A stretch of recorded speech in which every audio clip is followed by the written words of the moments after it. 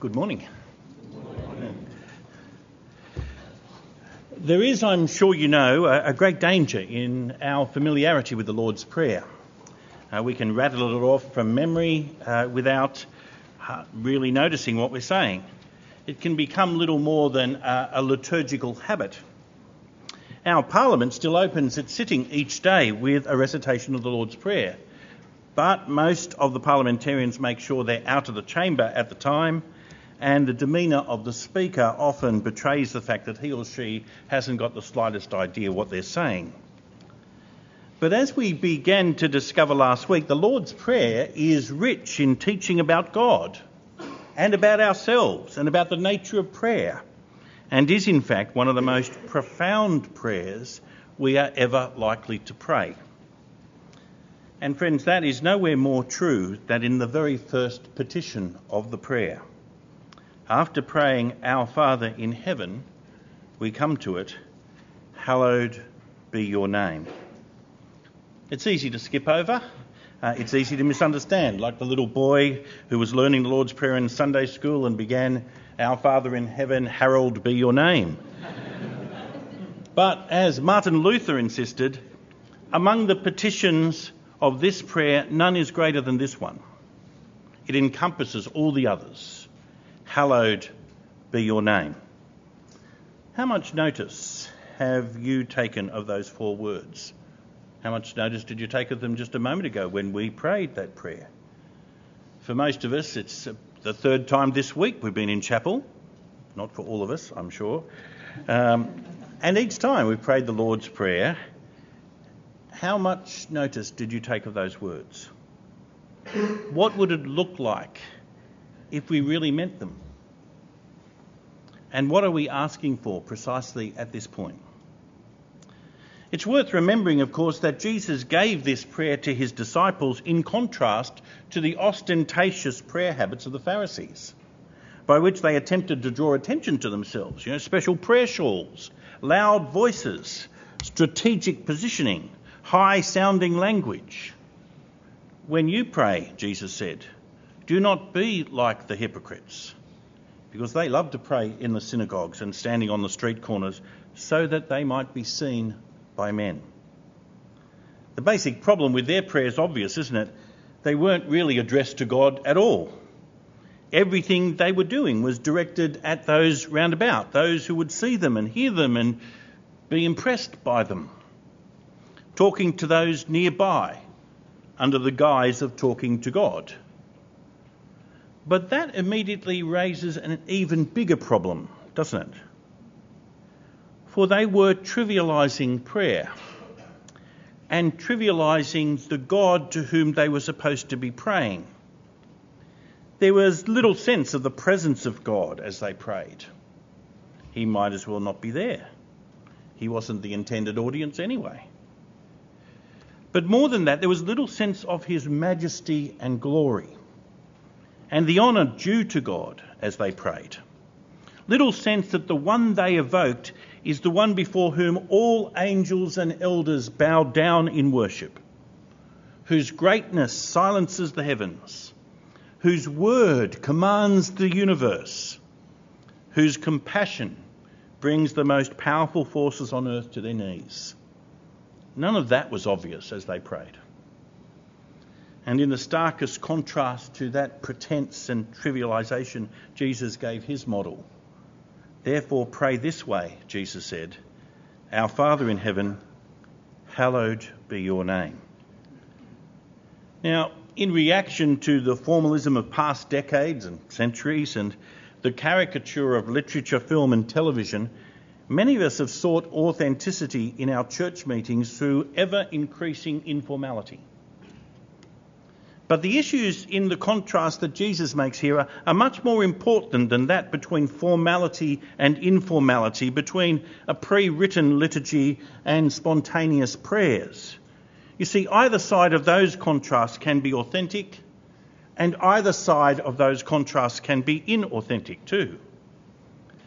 Now, the question is rather, do we pray as if God is present when we pray? Or is our prayer directed elsewhere? Do we pray with a recognition and acknowledgement of just what our God is like? Or is our prayer just another casual conversation with someone just like us? You see, far from being just an opportunity for formality or the expression of our liturgical habit, the entire Lord's Prayer from beginning to end is a challenge to us and the superficiality of our prayers. And as I said, that's nowhere more true than in this very first petition, hallowed be your name. Now, to understand the first petition of the Lord's Prayer, we need to remember how important the idea of a name, and particular God's name, is in the Bible. You remember the third of the great commandments that Moses gave his people from Mount Sinai in Exodus 20. You shall not take the name of the Lord your God in vain, for the Lord will not hold him guiltless who takes his name in vain. Of course, in later Judaism, that was taken with a kind of literalism that seems strange to us. When the Old Testament scrolls were being hand-copied, a special pen was used for the Tetragrammaton, the 4 Hebrew letters of the covenant name of God. They never pronounced that name. The word Lord, Adonai, was substituted instead.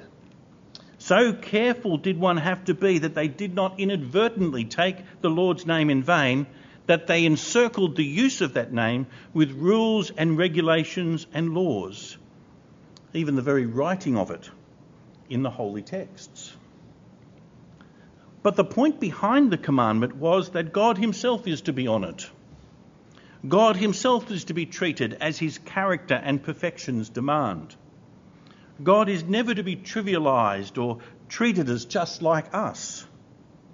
God's name is not to be invoked playfully, foolishly, or simply as an intensifier of language. There is such a thing as blasphemy, and it is a line we must not cross. God's name is too holy for that. God's name is not to be trifled with, because the name of God is a way of talking about the person of God, the being of God. To call upon the name of the Lord, as humankind began to do in Genesis 4 during the time of Enosh, was to call upon God. That's what Abram was doing when he called upon the name of the Lord in Genesis 12 and Genesis 13, calling upon God, addressing the one holy, pure and majestic Creator, Sustainer and Redeemer of humankind. The great encounter of Moses with God at the bush which did not burn in Exodus 3, centred on the name of God. If I come to the people of Israel, Moses complained, and say to them, the God of your fathers has sent me to you, and they ask me, what is his name? What shall I say to them? God said to Moses, I am who I am. Knowing God's name was critical, a critical element of knowing God, being able to address him, being able to relate to him. But it was also a critical means of understanding all that God has been and is doing. I am who I am, or I will be whom I will be, or I will be known by what I do. To know God's name is to know God. God himself delights to make his name known, to display his character through all that he is doing. When, after the tragic incident of the golden calf, Moses pleaded with God to show him his glory, God told him that he would make all my goodness pass before you and will proclaim before you my name, the Lord. And when it happens a chapter later, we're told the Lord descended in a cloud and stood with him there and proclaimed the name of the Lord. The Lord, a God merciful and gracious, slow to anger and abounding in steadfast love and faithfulness, and all the rest. Who God is and what God does is all tied up with his name. So how you treat the name of God is how you treat God. God is inseparable from his name. And so while the Jews, the later Jews, were perhaps a little bit too literal in the way they recorded the name with special writing implements and refused to pronounce the name and substituted the word Lord instead, there was a basic instinct that was right, wasn't there? God's name is not like any other name. It is set apart and holy. That's what hallowed means, after all. It's an enormous privilege to be given God's name. We must be very careful to treat God's name, and so to treat God as his character and perfections demand, to use the Puritan phrase. I sometimes think that we've fallen into a bit of a trap in that way, in which we so readily speak of Yahweh in the Old Testament. That's certainly a pretty good guess at how the covenant name of God was pronounced. Yet, is there nothing at all to learn from the Jewish reluctance to utter God's covenant name with such cavalier freedom? I can't help but feel a little uncomfortable when we so easily drop the word Yahweh into our sermons. And after all, as we heard last week when we move into the New Testament, it's not the name that Jesus gave to his disciples. The Lord's Prayer does not begin, Yahweh in heaven. Remember Packer's words? Father is the Christian name for God. But put that aside for a moment. The more important issue is how we treat the God whose name this is, remembering that name and person are inseparable. Do you remember that this association of name and work has already been used in Matthew's Gospel, long before the Sermon on the Mount? Do you remember when the angel Gabriel appeared to Joseph to steady him as he contemplated what he would do about Mary's pregnancy, and he said, "You shall call his name Jesus, for he will save his people from their sins." Jesus, the one who saves, the one who leads his people into their inheritance, much as Joshua led the people into the promised land after the Exodus. Much later, and in another gospel, Jesus summed up his ministry in these words, addressing God, "I have manifested your name to the people whom you gave me out of the world." You see, he hadn't run around Galilee and Judea telling people how to pronounce the Tetragrammaton. That's not the point. He'd shown them the heart of God. He'd shown them what God is like. And in perfectly manifesting God's character and in perfectly doing God's will, he had manifested your name to the people whom you gave me out of the world. You see, the name of God points us to the person of God, and how you treat the name of God is how you treat the person of God. That is why the commandment says, "Do not take the name of the Lord in vain." That is why we're encouraged to pray, "Hallowed be your name." God is his name. That's the first thing. But there are two other things we should notice about this petition to hallow God's name. The next is rather straightforward, actually, but very easily missed. It is a petition. It is something we are asking God to do. The one who hallows God's name is God himself. We're asking God to do it. The petition is not, "Help us to hallow your name," but "Our Father in heaven, hallowed be your name." It expresses a desire to see God's name treated as it ought to be, to see God treated as he ought to be. And it acknowledges that it is God himself who ensures that this happens. In the end, it is only God who can ensure that this happens. Of course, if God hallows his name, then that has very sharp and significant consequences for how we speak of him and use his name and relate ourselves to him. Long treatises have been written about how we might do this, how we might sanctify and hallow God's name. One of the most wonderful of them is by the Puritan Thomas Watson. His great treatise on the Lord's Prayer had a detailed reflection on what it means for creatures to hallow and sanctify God's name. He had 16 points, a 16-point sermon. The Puritans loved big numbered sermons. I actually remember going to a talk one day and hearing somebody speak about the Puritans, and he began his talk with, "I have 19 points." Problem was, when he got to 16, he says, "I have 4 subpoints." It just went on like that. But that was the Puritans. But Thomas Watson, in his sermon with his 16 points, would say, We hallow and sanctify God's name when we profess his name, when we have a high appreciation and esteem of him, when we trust his name, when we make mention of it with the highest reverence, when we love his name, and the list goes on. As I said, 16 points. There's a wonderful, heartwarming material in that sermon of Watson's. I commend it to you. But the first and prior point is to be made that God is the one who hallows his name, and we're asking him to do it. Do you remember how throughout the Old Testament God declares that he will act for the sake of his name, for the sake of my name? He will often speak of acting for the sake of Abraham, my servant, or for the sake of my people Israel, and sometimes he'll combine the two and speak of how he intends to defend the city for my own sake and for the sake of my servant David. But think of the most famous of the Psalms, Psalm 23. He makes me lie down in green pastures. He leads me beside still waters. He restores my soul.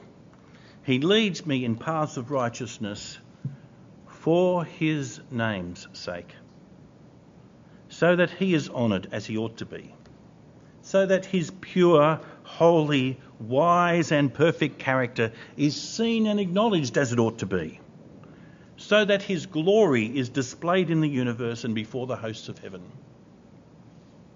And in both salvation and judgment, the unique greatness and glory of God's name is to be seen. Moses told Pharaoh, "But for this purpose I have raised you up, says God, to show you my power so that my name may be proclaimed in all the earth." The judgment of God on Pharaoh and Egypt, tragic as it was, executed after every attempt to persuade them to turn back was refused, nonetheless served the hallowing of God's name. And on the other side of the scale, so does the rescuing of the Israelites and their settling in the land of promise. It's intriguing that when Solomon eventually builds the great temple in Jerusalem, he must acknowledge that it's not a house for God in any simple sense. Who is able to build him a house, Solomon asks, since heaven, even the highest heaven, cannot contain him? But God says to him, "I have heard your prayer and your plea which you've made before me, and I have consecrated this house that you have built by putting my name there forever." But even those great redemptive acts of God are on too small a scale for the glory of God's name. And through the prophet Malachi, God declares, "From the rising of the sun to its setting, my name will be great among the nations." It is God who hallows his name. He sets it apart from all other names. He publishes it throughout the universe. Through his creation, yes. Through his servants, yes. But it is God who does it. And we pray, "Hallowed be your name." You see, this is not a call for legalism or formalism on the part of God's redeemed people. Yes, it most certainly carries with it a rebuke of the superficial and trivial way we can treat God in our approach to prayer. God is more pure and holy and glorious than that. We do need to be stirred to consider again the most important biblical category of reverence and fear. Sort of dropped off the agenda too often for us, hasn't it? But first and foremost, it is a prayer that God might do what he has intended to do from the beginning, and that he would ensure that his name, his character, his being is emblazoned across the world in the most appropriate way. Well, secondly, though the petition assumes that God's name, we're praying that God might hallow his name, the petition assumes that God's name is currently not on it, not hallowed as it ought. There's a reason that this is a petition, not just a point of thanksgiving. We call on God to hallow his name because throughout the world, and tragically, scandalously, in many places, even in the churches, God's name is not hallowed. God is simply not treated as his character and perfections demand. Does it distress you how the living God is dismissed, ridiculed, or treated with contempt by those around us? Is there the slightest flare of indignation in your heart as you hear people laugh at the idea of God, refuse the suggestion he has any claim on their lives and so a right to direct the way they live in the world he's given them, insist that his words need to be corrected or overtaken by our words. When you hear some church leaders redraw a picture of God in the most insipid pastels as an anemic, indulgent, semi-retired grandfather who accepts everyone no matter what they believe, no matter how they live, no matter what their attitude to Jesus, his word, his cross, whatever that continues to be. There can be little doubt that very publicly and on a frightening scale, the name of God is despised rather than honoured in our culture and redesigned in many of our churches. And aside from the folly, tragedy and danger of that for all who are concerned, does it distress you?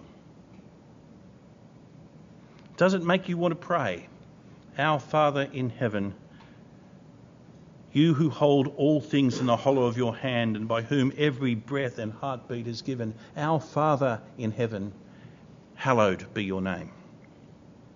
I remember sitting at the back of the Moore College Chapel one day next to Peter O'Brien. It was many years ago.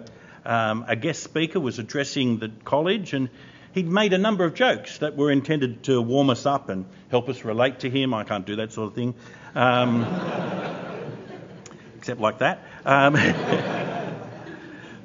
But which, when you thought about it, actually treated God lightly. For the sake of a laugh, trivialised the being and character of God. Of course, he didn't mean to do so, and the scriptures make clear that God can laugh too. It'd be wonderful at some time to make a study of God's sense of humour. But on that day, I noticed that Peter was shifting a little in his seat beside me and was clearly uncomfortable. Afterwards, he said to me, "The one he was talking about so lightly and irreverently is the one before whom one day I must give account of every idle word." Now, if you know Peter, you know he's not some kind of sour-faced puritanical sort. He enjoys a good laugh and a good joke, but it distressed him that the pure and holy, glorious and powerful God of all the universe, his heavenly Father, could be spoken about so frivolously. And sometimes we're guilty of that, aren't we? But of course, it's much worse all around us at this moment in human history, isn't it? Have you often thought, listening to some popular commentator or one of the dismissive new atheists, how do you dare speak about the living God like that? How do you dare describe the God who gave himself for us in the person of Jesus? How do you dare describe him as a monster? How dare you set yourself up, whoever you are, call yourself the Archbishop of Canterbury even, as if you know better than God, and you need somehow to update the word he's given us because things have moved on since then and poor God just hasn't caught up. How dare you tamper with the gospel he's given us to proclaim? Drop the words lost and repentance from the Christian vocabulary and suggest that Jesus Christ is just one of many pathways to God. Friends, we pray, "Hallowed be your name," not because there's any deficiency in God. It's not as if God needs to make up for something that's lacking in him. He's perfect and sufficient. He's always perfect and sufficient. No, as one Christian theologian put it, God cannot be hallowed by any addition to the holiness of his nature, but merely by the declaration of that holiness which always belongs to him. This petition expresses our heart's desire that all the world might see God as he really is and always is. And we shouldn't forget, as dear old Martin Luther would not let us forget, we are all blasphemers too. We need our Father in heaven to impress on us too the utter perfection of his holiness and the scale of his majesty and power and glory, that his name might be hallowed not just in the world, but in our hearts as well. One final observation. it's important not to gloss over the fact that this is the very first of the petitions of the Lord's Prayer. It sets the tone for all the rest. It gives an important perspective on all prayer. It is, after all, the model for prayer that Jesus gives us. And that is, as one man puts it, prayer is not first and foremost an exercise in vindicating our cause, meeting our needs, fulfilling our desires. Though, of course, it will be all those things in due course. First and foremost, though, it is about seeking his glory, the fulfilment of his purposes, and the holiness of his name. The wonderful privilege of prayer is that God invites people like us to participate in what he's doing in the world, to play a vital, conscious, creative part in what he's doing by addressing him in prayer. And what a privilege it is to pray to the God of all the universe and plead that his name might be hallowed. So why don't we do that?